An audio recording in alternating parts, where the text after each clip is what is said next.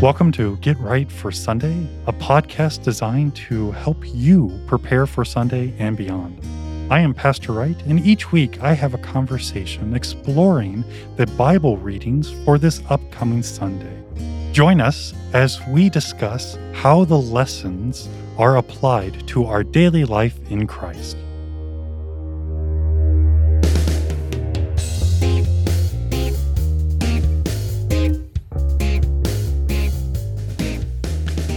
Welcome to Get Right for Sunday. I am Pastor Wright, and I'm here with a special guest, Tucker. Hello there, I'm Tucker, and I'm an 8th grader at this school. I greatly appreciate you taking time to come and chat with me about the text, specifically the gospel lesson for this coming Sunday, and it's from St. John, the 3rd chapter. Tucker, what's your favorite color? Blue. Blue. What kind of blue? I'd say like a baby blue or light color blue. Okay. What animal are you most scared of? Probably like a bear. A bear. Have you had any contacts with bears? Yeah, it was at a zoo. Okay, at a zoo. They're terrifying. I'm with you. They're big. So jumping into our text for today, it again is St. John, the 3rd chapter. And with this, we get this interesting situation. We have a Pharisee named Nicodemus, and in the cover of night, being all secretive, he goes and he finds Jesus because he got some questions. And his question or his statement is, Rabbi, teacher, we know that you are a teacher come from God, for no one can do the signs that you do unless God is with him. And I love this. Instead of Jesus saying, oh, I'm glad you noticed how good I am and all the great things, he kind of picks on Nicodemus. And he says, truly, truly, I say to you, unless one is born again, he cannot see the kingdom of God. Tucker, what do you think Jesus is talking about in all of this?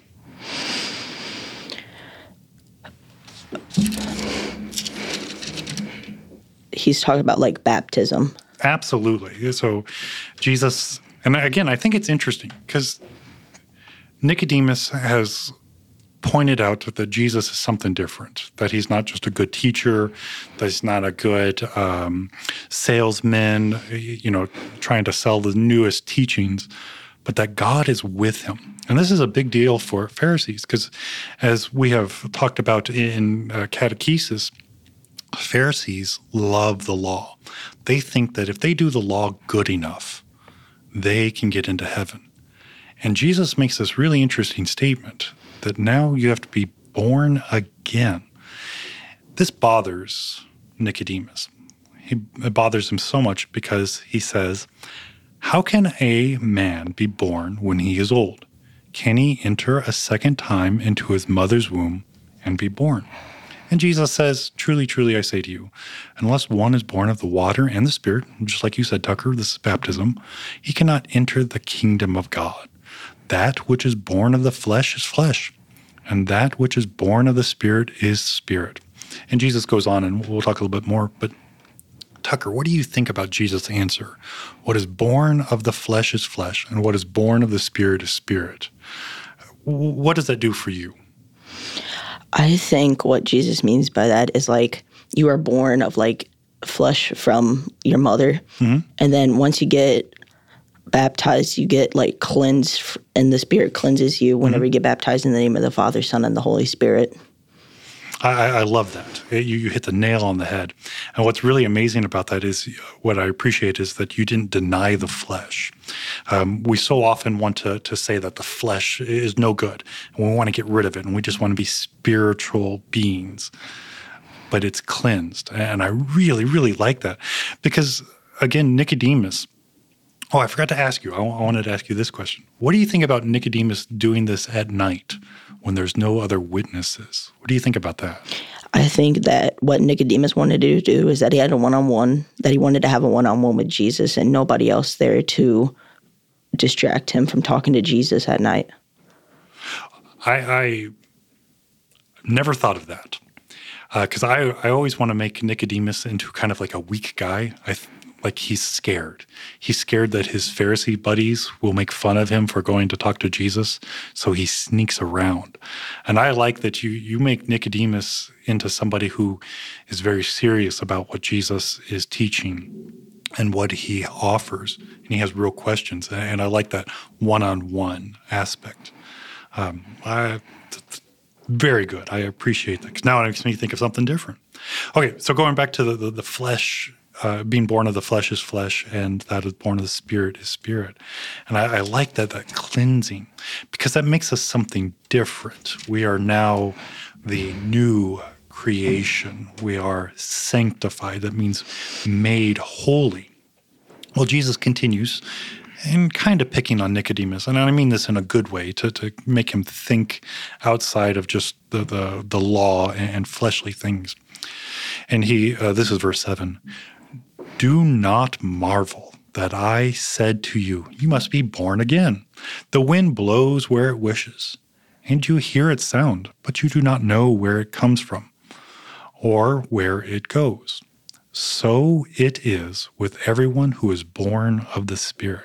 And what I love about this is Jesus is looking, and I see Jesus with penetrating eyes, and not mean like I'm going to tell you what to, but really making this connection, being serious.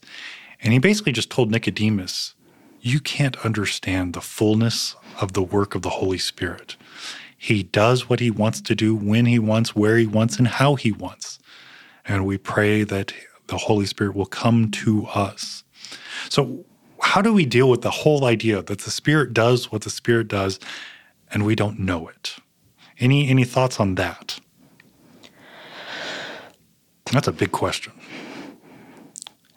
So, like, the Spirit, I'm trying to think about this. The Spirit does what he does. Mm-hmm. And it's the creation of faith, the idea that when we're born again in baptism, that the Holy Spirit brings, creates, establishes faith, or secures the faith that is there. But it's always, faith is always the work and gift of God.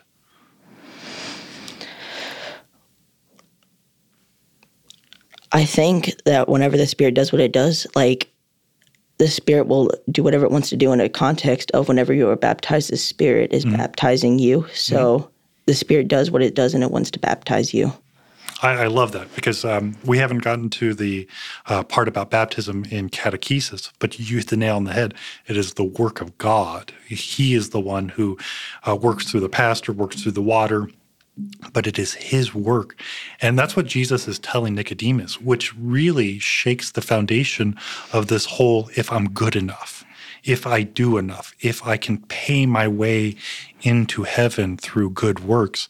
And so this is attacking, in a good way, the traditional thoughts of the works righteousness, the self-righteous, if I do enough. And now Nicodemus, he kind of has this light bulb moment, and he's trying to figure things out. And he asks Jesus, how can these things be? And Jesus says, are you the teacher of Israel, and yet you do not understand these things? And I love this, because again, it's not an accusing Nicodemus of being dumb or stupid, but it's the idea that you have been gifted the Torah, which is the Old Testament, the first 5 books of the Bible, and you've been teaching everybody these spiritual gifts, and you've missed the ultimate gift of God, of faith, of work, of all his love. And he says, and this is verse 11, truly, truly, I say to you, we speak of what we know and bear witness to what we have seen. But you, and this is accusation, but you do not receive our testimony. And again, Jesus is saying, you have made mention of these miracles. You have made mention of these teachings, but yet you keep going back to the law. You keep going back to what you think you have to do to earn God's love, forgiveness, mercy. You do not receive this. What do you think of that? I think what Jesus is trying to tell them is that you guys only focus on what you are mainly told to do, which is the 10 Commandments. But Jesus is trying to tell them that there's a lot more to that than the 10 Commandments. And nobody will be able to complete the 10 Commandments perfectly, unlike him. So there's baptism, and once you get renewed, and your sins are forgiven again. Oh, awesome. That is awesome gospel. That is awesome gift.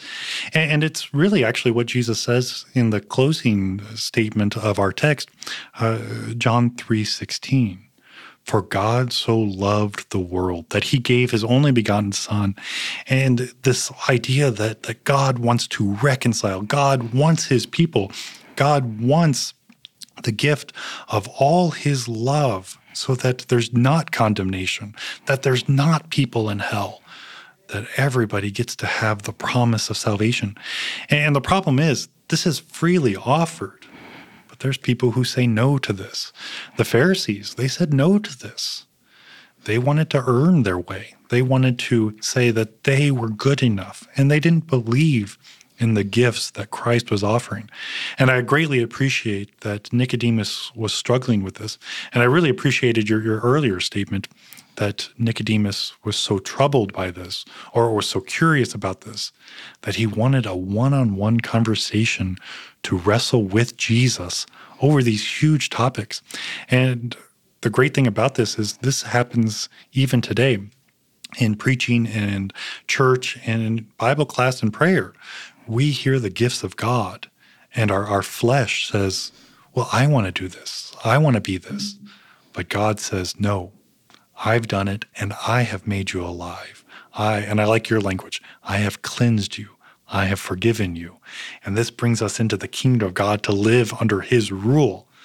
And what's really great about that is his rule of forgiveness, of love, of mercy, instead of law and condemnation. So that's great stuff.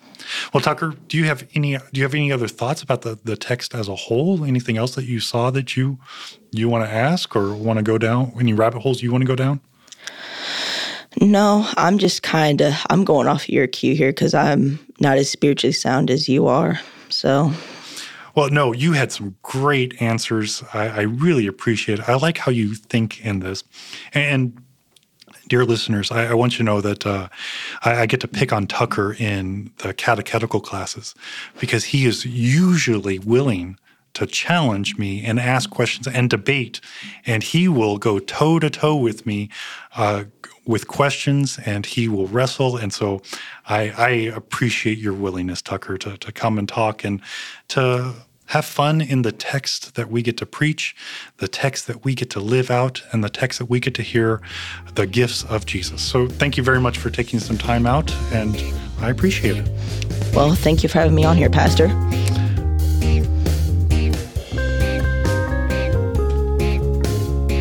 Thank you for listening to Get Right for Sunday. I know that your time is valuable, and of all the things that you could have watched or listened to, you have chosen to deepen your biblical understanding with Get Right for Sunday. Would you take a moment to give a 5-star rating of this podcast on Apple Podcast or your favorite podcast platform? This actually helps others to be able to find Get Right for Sunday. Again, thank you for your time, your prayers, and support.